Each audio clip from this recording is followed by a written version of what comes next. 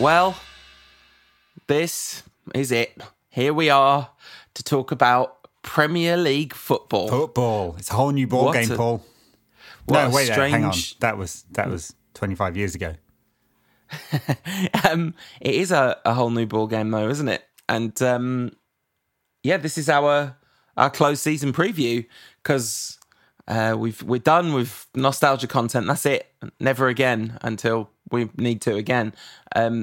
It's time for action, and it all starts at the Tottenham Hotspur Stadium on Friday night. Yeah, Friday night. There are in fact two games on Wednesday night: Arsenal versus Manchester City and Aston Villa versus Sheffield United, which are the catch-up games. So those four teams have got 10 games to go. United have got, and everyone else has got 9. But yeah, we start on Friday against Spurs. And it's a really critical game. If you look at United's fixture list, it's a big one. Really big. I mean, they're a few points behind us, but not that many points behind us. And then we've got Sheffield United, who are competing with us for the Champions League places. Hello, everybody. It's Paul here from the future, from about an hour. In the past when you listen to this, but the future from when I'm about to say what I'm about to say. And everything that comes between now and the end of the show has to be put into the context that Ed knew that we were talking about 5 places for the Champions League, but I didn't. So my lack of understanding about the maths will become a lot clearer. And yes, my official position from the future is that, yeah, of course we're going to get Champions League if 5 places count. I mean, I say of course. That's a bit strong. Anyway, back to the show now. I hope you enjoy it. It's fine. There's a bit about politics at the end that you might want to skip if you're that way inclined. But, apart from that. And in fact, no, don't skip it. Force yourself to listen to it and then choose not to ever listen to the show again. That's also fine. Bye, everyone. Back to me and Ed from before I realised things. I mean, let's go through the situation because I'm sure most of our listeners are familiar with this, but just in case, and Liverpool are going to win the league, Man City are going to come second. They might not. No. Story doing the rounds this week. The Mayan calendar was interpreted wrong. It's next week that the world comes to an end. I mean, if this is the last podcast of ours you ever hear, thanks for listening. Yeah. Good luck in whatever comes next. The Liverpool have 82 points, City have 57, Leicester City have 53, Chelsea have 48, and we have 45, with a massively worse goal difference than Leicester and a marginally better goal difference than Chelsea. Right. So behind us, Wolves on the same number of games, 2 points behind. When Sheffield, he said Wednesday there. Sheffield United, controversial. They've got both of these teams have got much worse goal difference than us. Sheffield United have 43 points, same as Wolves, but a game in hand. That game against Arsenal. Spurs on 41 points, and then Arsenal on 4. Is it City, Arsenal, and Villa, Sheffield United this week? Yes, you're right, absolutely, my mistake. I thought you were saying Villa are next in the league, and I was like, no, that I don't know much, but I know that's not true. So Sheffield United on 43 points, then Spurs 41 with the same number of games played as us, so they're 4 points behind us with maybe make upable 7 goals worth of goal difference. That's going to be difficult to make up unless some big results happen. And then actually worth saying that Arsenal are on 40 points. So if they win their game against City, that game in hand, they're right up in the mix again. Right. So on the same number of points as Wolves and Sheffield United. So the top 9, it's tight. Well, apart from Liverpool, it's tight. Yeah. From 4 to 9 in particular, there's a 8-point swing. So really, the Champions League place, which let's say that Leicester's kind of 8-point cushion over us is substantial enough that unless they start terribly, we don't really have to have them massively in the conversation. Well, I think City are going to crumble and we can chase down second. Yeah, possibly. That could possibly happen. But yeah, there's just a huge amount at stake, and it all starts, well, before we even kick off, it starts with those games featuring some of our Champions League rivals. Yeah, it's going to be absolutely fascinating because, of course, there's so much in the mix here. We've had 3 months off. Everyone's coming back. It's the longest they've ever had off, and at least in sort of living memory, how that is going to play on the team's ability to hit the ground running, which they really need to do. 9 games going. There's no like taking a few first games sort of easy here. Every point really counts massively. So we'll see how that plays into that. How different training regimes that the clubs have had will make a difference. United had quite a relaxed approach, basically letting the players do their own training regimes until they got together at Carrington 3 weeks ago now. And injuries and the return of players, we're getting Pogba and Rashford back. That's a huge boost, just massive. Spurs getting Kane back. Not too many other major injuries. Chelsea really not getting anyone back. So how will this figure into it? Of course, the coronavirus testing situation, that's going to be interesting. Each club is going to get tested twice a week, about 60 tests per club. We've already seen some. So Stoke manager tested positive. It ended up cancelling a friendly game that United had planned against Stoke. We ended up playing West Bromwich Albion instead and lost to them once, beat them the other time. So all these things are going to come into play, I think, and it makes for a really unpredictable situation. And then you've got games crammed in, sort of 9 games in 6 weeks, plus the FA Cup. It's really going to be fascinating. Fun to watch. Yeah, and I don't quite know how to address previewing it, because I think that the most important thing to say is anything we say here, well, it should always be taken with a hefty pinch of salt when it comes to our predictions of what are going to happen. But I think both of us would say there's never been a worse time to predict outcomes, because there are so many variables. Who adapts best to having had the time off? Which coaches have used the bit of time off where the players have been back together, the kind of effective pre-season, to do the most effective kind of planning and tactical work and all that kind of stuff? What are the fitness regimes, and how do they stack up to the demands of playing just an insane number of games without any let up? And of course, who adapts best to playing in such abnormal circumstances? That is almost going to be one of the most, who can get themselves the most professional, the most committed and up for it in alien circumstances with no fans. Well, correct, yeah. And alien circumstances with no fans, and the impact that has on home advantage, as we've seen with the Bundesliga, which has been up and running for nearly a month now, it has had an impact. It has wiped out some of the home advantage. What is also done, I think, although it's a small sample size, to be fair, has sort of separated the best clubs from the other clubs. Yeah, because that home advantage, small club, good crowd, gets the team going for a result against a big club. It's not happening. At least some anecdotal evidence that is true. So do all these things actually play into United's advantage? And I think they might do. The size of squad that United have got, with players returning, able to cope with all these games, no burden of European competition until the Premier League is over. Many of the other clubs are not used to playing Saturday, Wednesday, whereas United are, or Sunday, Thursday, as it has been. And I don't know how the crowds will play into it, but if it's a case of this being the great equaliser, well, United do not play too many clubs above it. Well, we play Sheffield United just below us, Spurs just below us, and Leicester above us. Does that actually play into our advantage? As well, it may well do. And I know I'm usually the cynic among us, pointing to all the reasons why we'll fail and doom is imminent. But I think there's a lot of reasons to feel fairly positive, given all the caveats we've said about we can't possibly predict any of this. Yeah, so I guess the one thing that we've really got working against us is our lack of pole position, which Chelsea have got that position. I mean, let's take Leicester out of the conversation. As I said earlier, Chelsea have got pole position. That 3 points could be invaluable come the end of the season. Of course, I mean it's basic maths, isn't it? They can make a mistake that we can't make.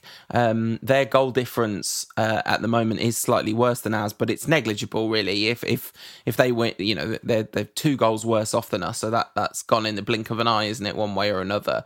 Let's talk about their fixtures. They play Villa, City, Leicester, West Ham, Watford, Palace, Sheffield United, Norwich, Liverpool and Wolves. We're not really going to talk about home and away because, as we've said, the Bundesliga, I think the statistics from the last round of games was something like 43% of teams normally win at home, and it's down to 21% in the small sample size. That hasn't necessarily been the case in other leagues, I understand, and Bundesliga too. That's not happening so much. But let's say that continues. Villa, City, Leicester, West Ham, Watford, Palace, Sheffield United, Norwich, Liverpool and Wolves. The teams in and about us, Man City, who knows what level of kind of commitment and togetherness they're going to show. Are they going to try and, salvage some pride from this season? Is Pep going to be able to galvanise them behind, the frustrations of not being in Europe? Who knows? They have nothing to play for. No, nothing. Absolutely nothing. Just pride, and maybe that will be enough because if their pride should be hurt by their very tepid defence. Yeah, it'd be interesting. And we were actually talking about Chelsea, I suppose, but with City, the other thing that's going to play into this is that the court case against Cass is coming up, but you can almost certainly guarantee that most of the big name players there are thinking about a way out. Yeah, because 2 years out of the Champions League is an awful long time for a top player, especially some of those who are a bit older. Say, David Silva's off anyway, but Kevin De Bruyne must be thinking about a move. And how and Leroy where? Sané's trying to go. There's lots of questions about City. It wouldn't surprise me if they didn't have a very good end to the season because it all points to that. Although there is the Pep factor, and he doesn't really accept anything less than the best. Chelsea's really interesting because they're playing City and Leicester. I mean, City, all those caveats, but Leicester, they did have a bad run of it just before the break, but they've got all their players back now. They managed to win their last game before the break. Part of their challenge is, of course, having a thin squad. They're all refreshed. We'll see. And then they play Liverpool and Wolves, and they should be tough games, but who knows whether they mean anything in the last week of the season. Yeah, so those are their last 2 games, and Liverpool won't be unless they are somehow on for some kind of record at that point, which they might be. And I guess the break means that the break means they're much more likely to get some sort of points record because they're not going to have the kind of the intense relief of getting over the line. They surely will have felt like they're over the line for the last few months and can really kind of galvanise. So maybe they'll be going hell for leather. But you'd imagine playing them on the penultimate game of the season, that'll be an easier fixture than it would have been playing them next, say. Again, this is all wild swings of speculation. But that run-in for Chelsea, they are playing quite a lot of mid-table-y teams, aren't they? They're playing Villa in the relegation, West Ham are in the relegation. They got to play the relegation teams too. So I don't know. Our run-in and Chelsea's run-in is very similar, isn't it? Yeah. Really. Well, did we go through it? Spurs, Sheffield United. Then we got the cup game against Norwich, Brighton, Bournemouth, Villa, Southampton, Palace, West Ham, and Leicester on the final day of the season, which could be a massive game for who takes second. Yeah. So we had just before we came on air, we were chatting about what it means to play teams in the relegation zone because United are playing all 3, and of course, playing teams in the relegation zone, you're playing teams that are not very good by definition, don't you? And versus the sort of notion that they'll be really up for it. Maybe they will. Yeah, and to me, I would rather play Newcastle, who are not going to get relegated but aren't very good, than a team that's fighting for their life in the relegation zone. Everyone from 10th to 14th, that's Burnley, Palace, Everton, Newcastle, Southampton. They're the teams that, unless they really blow it, aren't getting dragged in, because Southampton are currently 7 points clear of the relegation zone in 14th place. So, I'd say that those teams really those are the gimmies. And, you know, whereas Brighton, West Ham, Watford, Bournemouth, Villa, and not so much Norwich, because unless Norwich have a kind of very good run very early, they could very well be cut adrift quite quickly. You know, there's an awful lot to play for those teams, and yeah, I just don't know why you wouldn't be relishing a game against a relegation team at this stage of a season, would you? Yeah, I'd love to have some good data on this, actually, because the idea that teams facing relegation somehow fight harder or could be a tougher game sounds appealing. I just don't know whether it is, because actually, by definition, teams that get relegated are the teams that aren't getting very good results. But of course, this is all wild speculation. We have to do this because otherwise you've got nothing to talk about. Yeah, it's actually very hard to preview what's coming next because of all these sort of caveats around the season. And normally we'd talk about all the wonderful signings United had made and what a wonderful summer we'd had, and the genius that is Ed Woodward in pulling off the bargains of the summer. Instead, we have Odion Ighalo's extension, which is, you know, we've talked about it already, on balance a good thing because we have more striking resources going into the end of the season than we would have had otherwise. Many more. Yeah, let's have a conversation about United then, more specifically, and what the team might look like and all those sorts of things. I've got a question for you. Without looking it up, who has the most league assists for Manchester United this season? Most league assists for Manchester United this season. Pogba's hardly played. Bruno's only just arrived. Let's say it is Marcus Rashford. It is not. It is Daniel James, who has 6 assists in the league this season. Marcus Rashford has 4. And then you've got Pereira, Martial and Fernandes after 5 games on 3 assists. So fair to say that Fernandes is doing pretty well with the ratio of assists. I mean, he's averaging a goal. What is it? A goal contribution, a goal or an assist every game at the moment, with 2 goals and 3 assists in 5 games. A great start to his time at United. Great start. And there's been a lot of talk about what a leader he is as well. So not just influence on the pitch, but his influence off the pitch, and he that's playing a factor now coming back into training. He's the kind of character that's demanding more of his colleagues. And as we said, we've got Marcus Rashford back and of course Paul Pogba back. And this is the big question, isn't it, when you talk about United? How do you balance all those resources into what is looks on paper should be a very creative, attacking, destructive unit, but which hasn't been for most of the season. That's where United's problems are. And the question about United's fixture list and all those games against some of the teams around the relegation zone, and why it could be worrying, of course, is that United have struggled in games like that. Newcastle, Bournemouth, Watford. Who else have we lost to? Burnley, although they're mid-table, but lost in games where you would expect a team chasing Champions League to win. Now, can Ole find the alchemy to unlock Bruno plus Pogba plus a fit again Marcus Rashford? Surely that's not a team that struggles against lower table opposition. Well, I've got a question for you. Without looking it up, which non-defender or goalkeeper has played the most league minutes for Manchester United this season? Non-defender or goalkeeper, most so all the top minutes. 4 are all. This is the 5th most league minutes in the squad. Top 4 are all defenders and De Gea.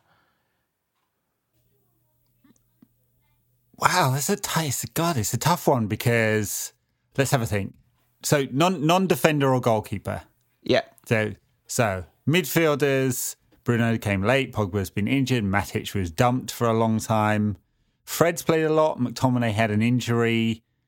Daniel James has played a lot. Rashford had an injury. Martial in and out because of the injury. Let's say Fred. It is Daniel James with 2,175 minutes. You almost got it. You at least considered him, which I don't think I would have done if I'd been asked that question. I think just would have assumed. But yeah, remarkable. And perhaps a little bit of a pointer as to why we've struggled so much to not because I think Daniel James is useless, but because he's just not the player that should be. He's just not. Right. That's not what he was bought for. He wasn't bought to be a starter. He was bought to be a young player who was coming in to learn his trade. Yeah. So I've been thinking about starting 11s and partly just watching The Last Dance, which I'm sure many people have watched that listen to this in lockdown, and thinking about the notion of, starters and subs. And my starting 11 for United at the moment looks something like De Gea, Aaron Wan-Bissaka, Harry Maguire. I guess Victor Lindelof because that has been the partnership. But I'd also be happy to see Maguire start alongside Bailly a lot, just to see if you could build a partnership there. At left back, I think you can justify Williams or Shaw. That's fine. I don't have a massive dog in that fight. Obviously, like to see Williams there because you're sort of looking at the future. Shaw tends to have done better this season when he's played in that back three. But I wouldn't be necessarily thinking about starting with that back three because then you just play McTominay, Bruno and Pogba as your midfield three. Play Martial, Rashford and Greenwood. Greenwood's got another 3 months of maturity under his belt. Kind of, that's quite a big percentage of his age, given how old he is. But yeah, so that'd be my starting 11. Yeah, it was interesting, the team that played against West Brom. So in the two games, I can't remember who played against who now. But in one of the games, the back five, as you'd expect it, started. So De Gea, Wan-Bissaka, Maguire, Lindelof and Shaw. And then in the other game, the sort of front 5-6 started. So it was Matic, Pogba and Bruno, Martial, Rashford and James who played in that one. And I don't know how much of a signal that is to Ollie's thinking, but it might well be. It's probably fair as well because Matic really did come into his own at the back end of last season, particularly in the game, not last season, the back end of the Apertura. He really did come into his own in the back end before the virus thing hit. And especially in games when we were on the front foot, he played really, really, really well a number of times. And of course, Fred's had a really good season. He's had a much better season than almost anyone else in the United side. So I think any of it, you think that Fred, Pogba and Bruno is going to be... It's going to be frustrating to watch Pogba in that formation because he's going to have to do a lot of work that you wouldn't want Pogba to have to do. Yeah, a couple of things to think about there. Of course, there's been a little bit of a debate in social media this week. Gary Neville getting involved in this notion of whether Bruno and Pogba can play together. They certainly can. You wouldn't want them playing in a 2 in midfield, Lampard and Gerrard style. But in a 3, they certainly can. Then the question becomes who's the most disciplined behind, and I think that's probably McTominay or Matic. Matic looking very trim in training. The question there for me is entirely about how fresh is he? He's had a long time off, and that will help him especially because much of his time with United he's looked burnt out. And how much does he want it? And again, much of his time with United, he doesn't look like he actually wants it at all. But if you can get all those things in Matic, then he's going to be a very valuable player. And him or McTominay are interchangeable. Yes, Fred I think is now an option, and which is unfair on him because he's had as you say, a very good season for him. But yeah, a very good season. Then the question with Pogba and Bruno is who is the 10 and who's the 8? And you'd imagine, given the kind of disciplined role that Pogba played for France at the World Cup and how successful that was, even though it's not the role he wants and it's the role that everyone assumes he can't do, that it would be Pogba at 8 and Bruno at 10, because that's basically where Bruno played most of his... How many games? 8 games? 5. Well, 5. Never mind the Europa. I'm just talking about Premier League. So 5 plus Europa League, yeah. But Bruno had played in a double pivot 8 at Sporting, as was much discussed. And so he's obviously perfectly comfortable playing in a deeper position. Then comes the second question, which is they are both sort of high risk, high reward players, aren't they? Right, both of them. And we talked a lot about Bruno's passing percentage. That's because he's trying stuff all the time. So does Paul Pogba. And so he's playing both of them too risky in certain games because of that, or not, you know? And does that mean if you do that you'd be playing without the ball a lot, especially against better sides? And I don't know the answer to that, and I'm not saying one is right and one is wrong, but it's certainly something Ollie will be thinking about.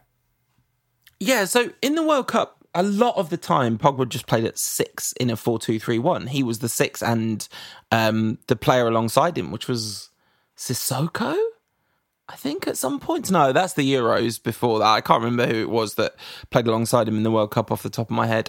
I mean, Kante was in the team, wasn't he? But anyway, Pogba was barely an 8. And one of the things I think you could do, it's a shame Louis van Gaal isn't the manager in some ways, because they would be so perfect for the 2 8s in a Van Gaal 4-3-3 with a 6 and 2 8s, you know, rather than like 2 behind a more advanced player. If you've got one player holding, I mean, it was Carrick in that Van Gaal side. You have one player holding and then Pogba and Fernandes on either side ahead of them. Right. Because one of the things they both do a lot is win the ball back.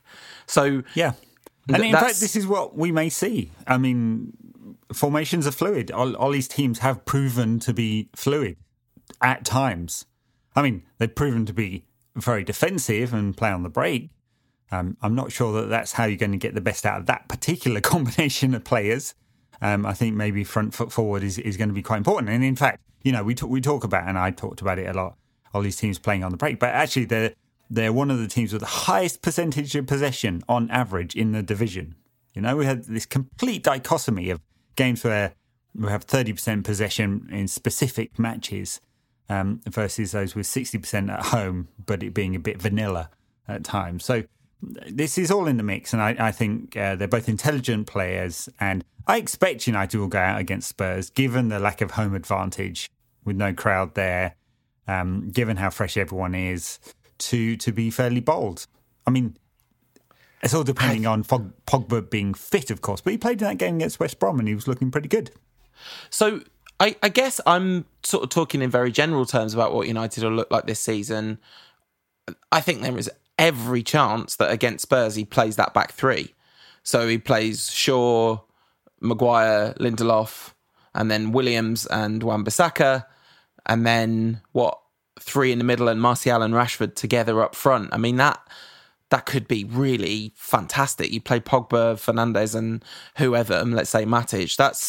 That's a team that could adapt to having the ball if Spurs want to sit off, and a team that could cause just immense terror on the counter-attack. Yeah, I mean, it's a good call. They may well do that. And Brandon Williams coming into the left back slot with Shaw, or I guess Bailly, now he's fit, in the back 3. Bailly played against West Brom. Didn't injure himself, which is a bonus. Unlike Phil Jones, who got a muscle injury in training. It's not funny. It's not funny. It's sad.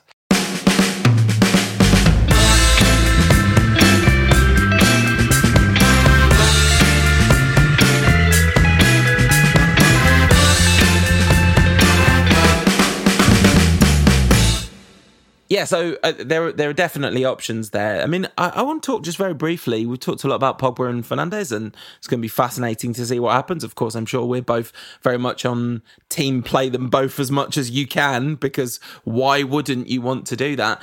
What do you think is going to happen with Mason Greenwood between now and the end of the season, in particular in the Premier League? Because obviously he's played a lot of his games so far. I mean, he's made 18 substitute appearances in the Prem and only 4 starts. He's of course been a real regular in the Europa League. So what do you reckon in terms of? So he's made 5 starts and 2 sub appearances. Not that's a lot, basically. The third most total appearances in the Europa League for United, and he's been brilliant, scoring 5 goals in those games. I think we'll see the same pattern. He's going to be an option off the bench. I don't expect him to start too many of these games. There's only 9 games to go, plus the cup game, and who knows, it's quarter-final, so we may have a couple more on top of that. It's a crowded schedule, but it's no more crowded than the period from sort of October to December, is it? I guess not. And these players are fresh, so I think he'll be an option off the bench. Assuming and look, either way, I expect Martial and Rashford to start, whether it's 2 up front with a back 3, or Rashford coming off the left where he's been so productive this season before his injury, and Martial up top with someone else on the right hand side. So. Yeah, and that's someone else. That's the question. I really, I guess, because that, I mean, as I said earlier about those minutes played with 25 starts, that has been Daniel James. I mean, he started a lot when Rashford was injured. It was him and Martial playing up front together in those 2s up front, wasn't it? So he has started there, but he started a lot of games wide on the right, and. To me, I'd almost want to see Greenwood at least as much in the Premier League as Dan James. Just, I memean, talent-wise, I think there's a fairly substantial talent gap between those two players. Sure. Yeah, I think that's fair. I just that's how I expect Ollie to do it. Yeah, there's another option, of course, which Ollie hasn't used very often, but could do, which is a diamond in midfield, so a flat back 4. With a diamond in which you could get Bruno, Pogba, Fred and Matic into the team, or McTominay. Yeah, I guess so, yeah. I mean, that would then ask a lot of our fullbacks, which I'd be more comfortable with Wan-Bissaka and Shaw or Williams than I ever would have been with Valencia and Young. But it's, I guess you could definitely do that in some of the games where we're expecting to dominate possession in particular, although I'm not sure it's really necessary to... I don't really know what massive advantage it would convey to be able to squeeze all 4 of those midfielders in rather than have 3 attacking players on the pitch. I mean, 3 forwards, Sure. The other thing that could happen a little, maybe, is Ighalo playing games up front to kind of to share the load, and I wonder whether you might even see a front 2 of either Martial and Rashford plus Ighalo to, depending on how the load and muscle injuries and all that stuff is stacking up, and red zone and all that business. Yeah, we'll see. I mean, Ighalo hasn't started a Premier League game. Did start the 1 in the Europa League? Can't remember now. I can find out for you. You can find out, yeah. I mean, obviously he's got some goals and he's an option, of course. Yeah, I don't imagine. I mean, it doesn't feel like the time to rotate. I mean, right. Like that said, right, players have had a long time off and not much time training, and the time they've had off while training has been at home on a treadmill or in the garden or occasionally illicitly in the park or whatever. And it's one of the reasons why, and the risks associated with that short pre-season and a long time off. Is one of the reasons why the FIFA has allowed 5 substitutes, and the Premier League have taken up that option. So, of course, there will be rotation in that you'd expect managers to use many of those substitutes in games in order to reduce the risk and bring players back in. Pogba's definitely a candidate for getting another injury, given he's not played a game since December the 26th. And even then, that was a comeback after an injury as well. So I would, even if he does start on Friday night, I'd imagine that there's going to be quite a few of these early games where he plays 60 minutes at most. Yeah, absolutely. And I wonder whether Rashford, who also, had a really long injury and a really difficult one and a really load-based injury by the sounds of it, if it was a stress fracture, there you've got a lot of players that are going to need some pretty careful management. And it all starts on Friday, unless there's anything else you want to say about the sort of general pattern of the season. It all starts on Friday against Tottenham Hotspur. And evil incarnate, the joy destroyer, the walking human dementor himself, a man who really did break lockdown to train illicitly in the park. The Crown Prince of Darkness himself, Jose Mourinho. Will Ole be patting Mourinho on the head once more? I hope so. Yeah, a column by Daniel Taylor this week saying that Mourinho's been putting the word around that he thinks that Ole could be out of his depth at United, which we are allowed to say as Manchester United fans. He, as the scum who tried to burn down the club down before he buggered off or was fired, he's not allowed to say it. Well, it might be true. He would know a lot about being out of your depth at Manchester United, wouldn't he? Because it turns out that a man who was once one of football's most sort of compelling characters has become a terrifyingly dull parody of himself. I was talking to a friend who supports Tottenham and just like sympathising with him, really. It's just absolutely horrendous having Jose Mourinho as the manager of your football team, isn't it? So it really is. It really is. And I just wonder how much more horrendous it'll be with Jose. Because, of course, you know, the thing that he feels the need to do more than almost anything else at a club is change the personnel out in order to get the players he wants and he feels comfortable with. And he's not going to be able to do that at Spurs. He didn't get much in his first summer. First summer? No summers. Yeah. No summers. Yeah. He has had no summers. Pochettino was their manager. I know he didn't get much in his first window. Yeah. So, of course, one of the interesting things about Jose is how he reacts to his current situation at Spurs. He didn't get any players in the January transfer window, and he sets his kind of stall out, I think, as a manager by who he can have in his squad. He wants the players that are his players, his type of players, and he's proven that again and again.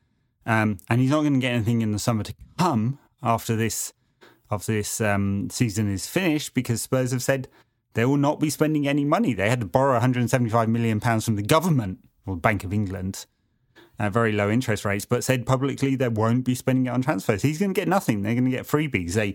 The cost to them of there not being football, the rebate, and no crowds in their very expensive new stadium is really critical to their business model. So, yeah, I mean, he's going to have to prove. He's going to have to become the manager or the coach he once was at Porto and do it on the training ground. Yeah. Do you think he will A, succeed and do that, or B, implode in a miserable failure? The fascinating thing about their long-term future really is Harry Kane, I think, because as we've talked about a lot, I mean, he's just 26 years old, Kane, but all the evidence suggests there's a steady decline in his output, touches in the box, non-penalty XG, all the stuff that you would be looking at if you were a nerd, and trying to work out whether a player is kind of like past his peak. Now, of course, that could be a result of a lot of football over a long period of time and very little break except for injury. Maybe 3 months off is going to be just what he needs. I wonder how many players we can say that about. They're all going to be coming back as superheroes at this point, having had this break. But they're a squad with a lot of issues, and I mean, that's not to say that they aren't a really dangerous first opponent for United. Mourinho will be absolutely desperate to win this game, and for more, I mean, just for every reason you can imagine. There's all the pride stuff around United and wanting to prove that he is not a busted flush. But never mind all that. If they win this game, they're on 44 points. We're on 45 points, and sure, they are bang in the mix again. Yeah, I mean, it's a big stretch for them to catch up with Chelsea. It's a 7-point gap for Spurs. That's a big stretch over 9 games, but not impossible. Although they're asking Chelsea to fail and United to fail and Wolves and Sheffield United and so on, right? So yeah. I didn't look up the models, but I'm sure the model will say something like it's a less than 10% chance of Spurs making the top 4, and I think that would be about fair. So they have to basically win every game, I imagine. But you're absolutely right. Jose will be desperate in this first game for a number of reasons. I just wonder. I wonder whether he will be so desperate, whether that will got through to the players. We'll see is clearly him getting players together in the local parks to go training. He's looking for every edge possible, and of course Jose would. And then Kane, look, he may be forced to stay at Spurs for another season at least, because no one will be able to stump up the money that Spurs will want. Or maybe the money is so critical at Spurs that they'll try and sell him. He certainly will want to go, I'm sure. He's not going to say it publicly, but he's 26 now, and Spurs are not going to get in the Champions League this season. It seems very unlikely, and it feels they've gone backwards a little bit. He's got to be putting that into his calculation. I'm sure he is. So 538 have reduced their home field advantage by 10% in their model to reflect their no crowds thing, and their current predictions are 95%. This is to make the Champions League. Leicester 95%, Chelsea 79%, United 75%, and then it's down to 23% for Wolves, 11% for Sheffield United, 10% for Tottenham, 5% for Arsenal, and 1% for Everton.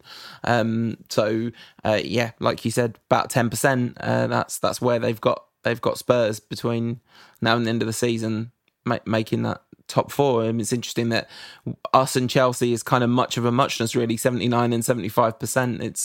It's really, yes, who which knows? Would work, of course, if you think of it as a 2-horse race, but it is definitely not. It's very. I can't tell you how much saying those numbers out loud just fries my brain, because it's like, no, that doesn't. I don't understand how you can use percentage in those terms.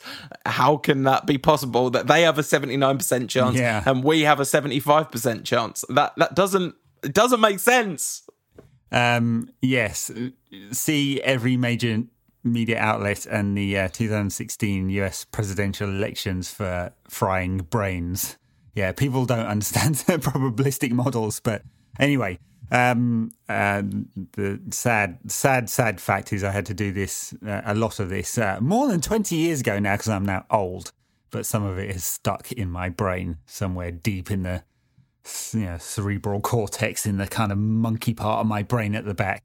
Listen, it's a reptile brain, isn't it? It's a reptile brain at the back. I was just going to say, I've done a lot of training in that area, and I can tell you that it doesn't matter how much you study it, predictive models don't go into your limbic system.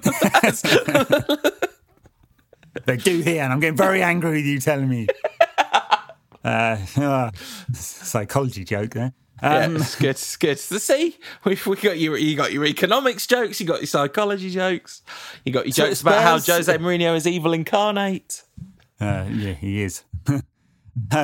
Spurs have us, West Ham, Sheffield United. That's going to be a big one for them. Everton, Bournemouth, Arsenal, another big one, Newcastle, Leicester and Palace.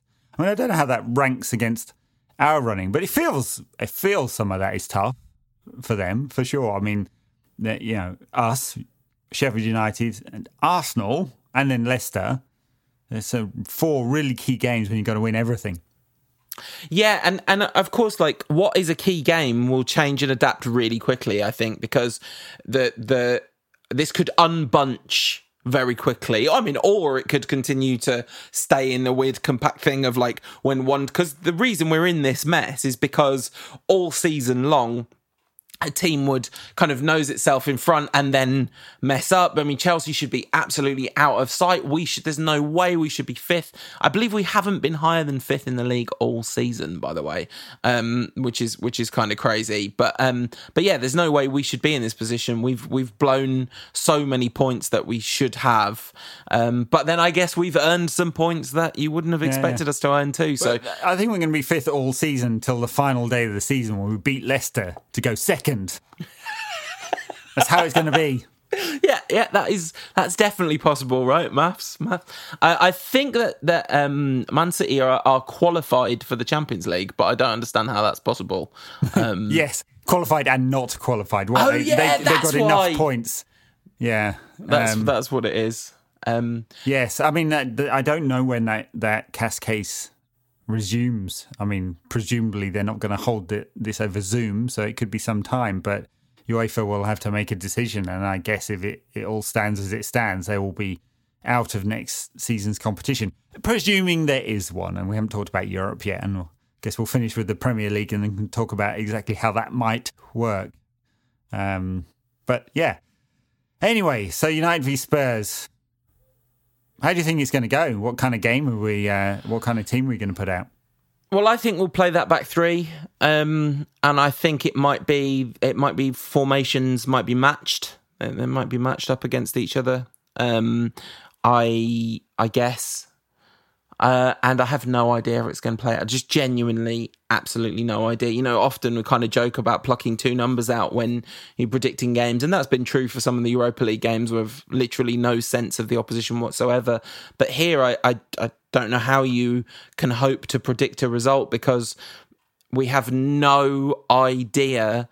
All the stuff I said right at the beginning of the show, who's going to react best to the new circumstances, who's going to react best to having had a break, who's going to be reinvigorated by that versus out of touch because of that. I mean, I think for the first time ever, I would almost say we sort of owe it to the listeners not to predict results for this match because it just seems so silly to try and predict a result. 4-0 to United. Yeah, go on, 4-0 to United. No problem. Yeah. Bruno and Pogba with two. No, all four of the Fab Four, Martial, Rashford, Pogba, Fernandes, each with one. Yeah, 5-0. 5-0. Greenwood off the bench to get a fifth. 6-0. Odin's going to come on too and score one. Yeah, well, he probably will. Dribble around 6 players and bang it in the top bins. Possibly. Why not? Yeah, of course, just having come off that loss to West Brom, we'll be in fine fail for this one. But I thought we lost first, though, right? So we've already bounced back. Yeah. So I don't even, to be honest, I don't even know if they played full games. Right. Some players played in both games. By the way, I know we've mentioned this earlier in the lockdown, but shout out to Marcus Rashford for being apparently seeming to be an absolutely staggeringly good human. Like, just done remarkable work all the way through this, and an absolute credit to... I mean, I was going to say a credit to the club, but never mind that. He's just the kind of player that you want to root for, and a huge credit to his family. The @LUHG crowd on Twitter are still calling him Trashford, by the way. Yeah, right. Well, good luck to all of them. Just burn them all to the ground. Yes, he's... and I think he'll be completely pivotal to United's finish to the season, I'm sure. Yeah. I mean, his spin around, albeit a West Brom defender, this week in the friendly game was absolutely lovely, wasn't it? Yeah, beautiful. That's the sum total of what I've seen of this training, and it was worth it, to be honest. Andres Pereira stuck one in the top bins. Well, we haven't talked about him at all. That's him using up all his powers between now and the end of the season. Then I hope we don't see much of him at all. We shouldn't. I guess we might see him in the Europa League. So what is happening? And let's try and do this quickly because this has already gone on a bit longer than I was necessarily expecting. What is going on with you want us to preview 9 games and a season for 6 or 7 clubs, and you want to finish it inside 45 minutes? Never going to happen. No, true.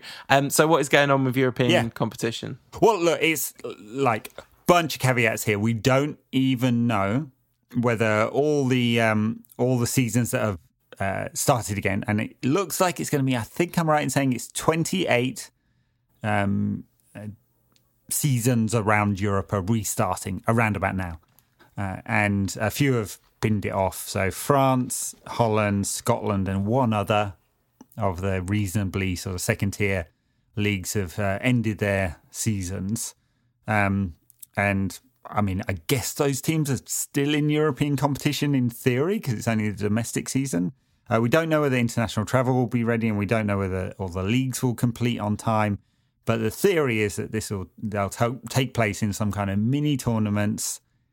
So starting at the quarterfinal stage, I guess, in a single location, a kind of bubble, Champions League somewhere and the Europa League somewhere. It seems to be that Lisbon might be the option for the Europa League.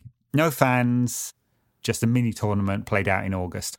We'll see. I mean, it's like one of all those ideas that have been floated about Project Restart in the Premier League, it's contingent on so many things, and obviously the risks are multiplied, quite a lot when you're talking about multiple different countries and the risks of international travel.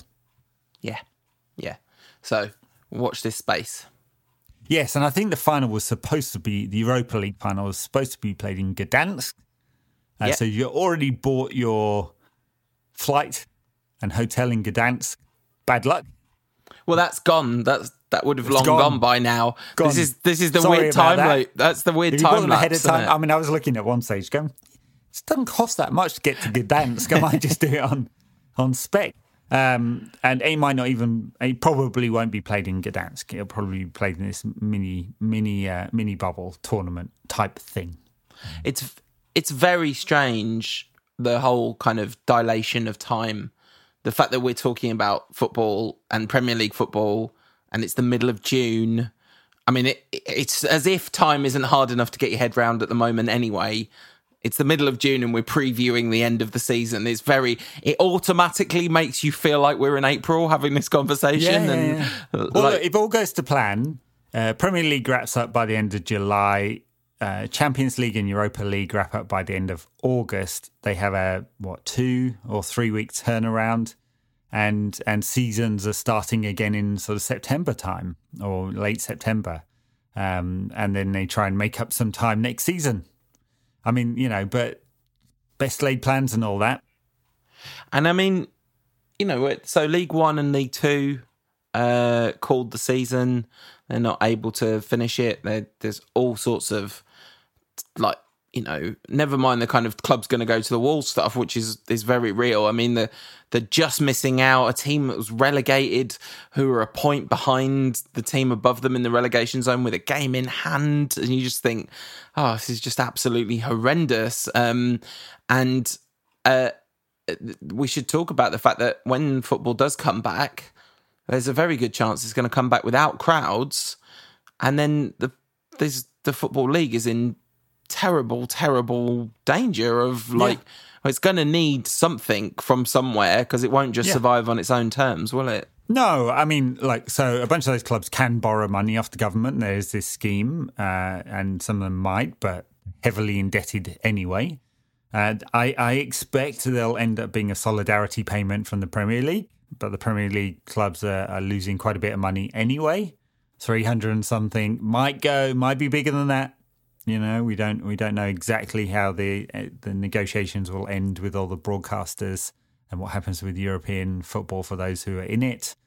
And so, a lot of imponderables with the smaller clubs. But they did it so they can basically furlough all their staff and reduce as much the payments and the outgoings as possible. And it's comes down to money. Whether you lose more money by not playing games at all or by playing games. Yeah, so it's a decision made in Scotland and France as well, where the broadcast contracts aren't as big. Yeah, and a lot of French players sort of, I think, probably quite upset that French football stopped when it did, especially seeing leagues around Europe restart and stuff, and Italy and Spain.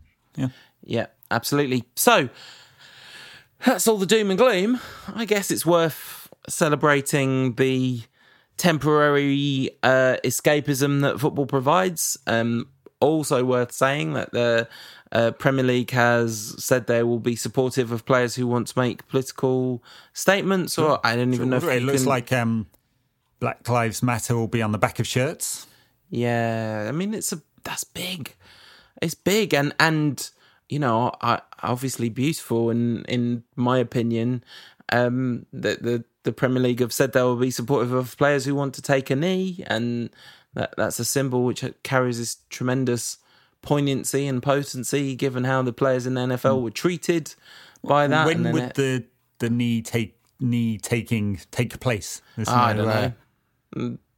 Maybe before games, maybe when all the bombast is taking place, and just as John Terry comes to shake your hand. If we don't have the national anthem here, thank goodness, before Premier League games, and But then, of course, a lot of players have been celebrating goals in that fashion, so there's I'm sure going to be a lot of that, and as well there should be.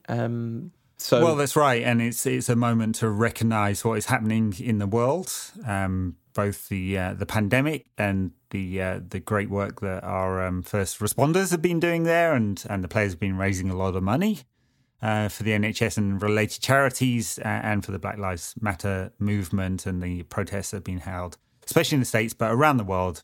And I have to say, the worst headlines ever, including the BBC, counter-protests as a bunch of Nazis walked through central London this week. Air quotes for those who can't see this on a podcast, I think it's an awful way of framing that. But so I think that's important, and symbolically, of course.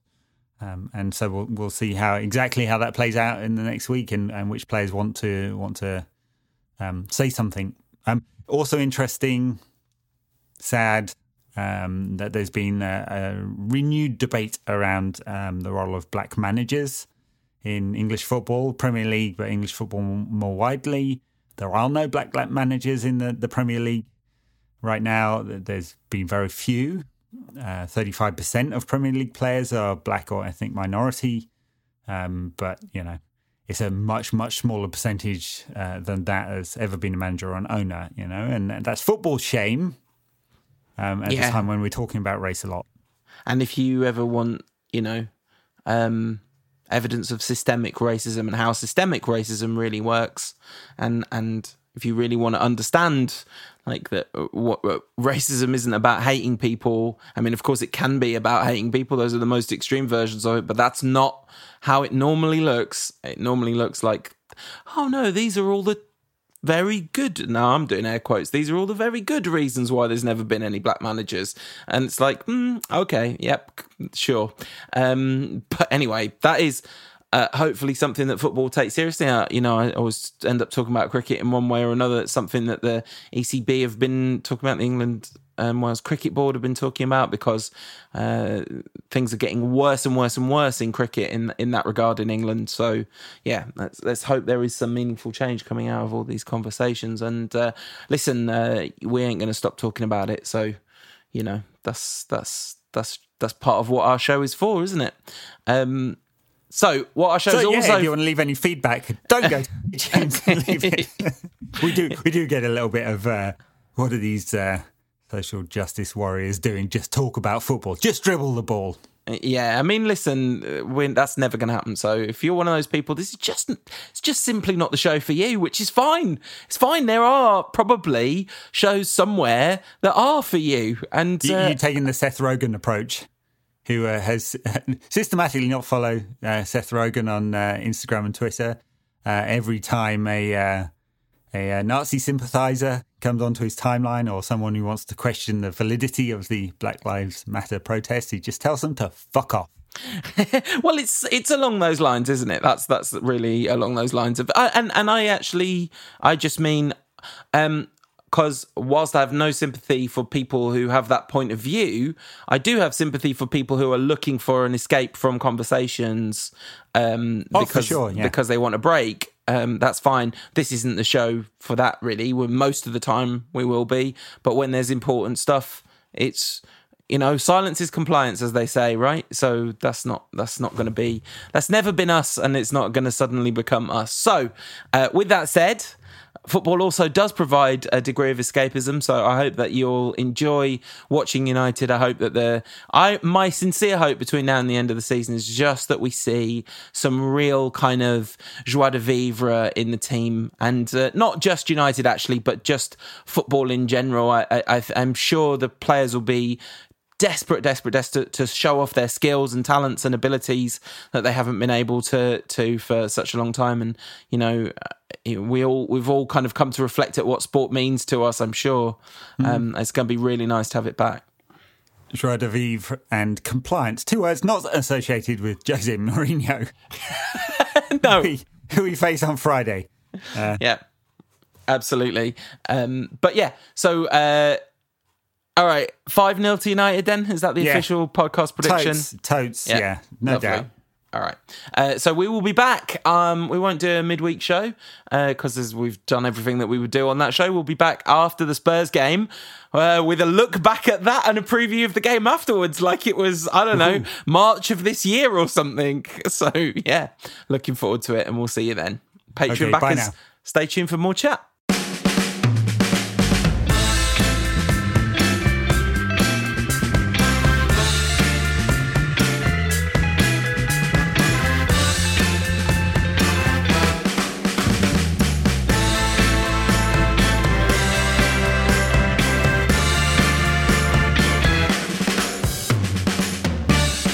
No question about that.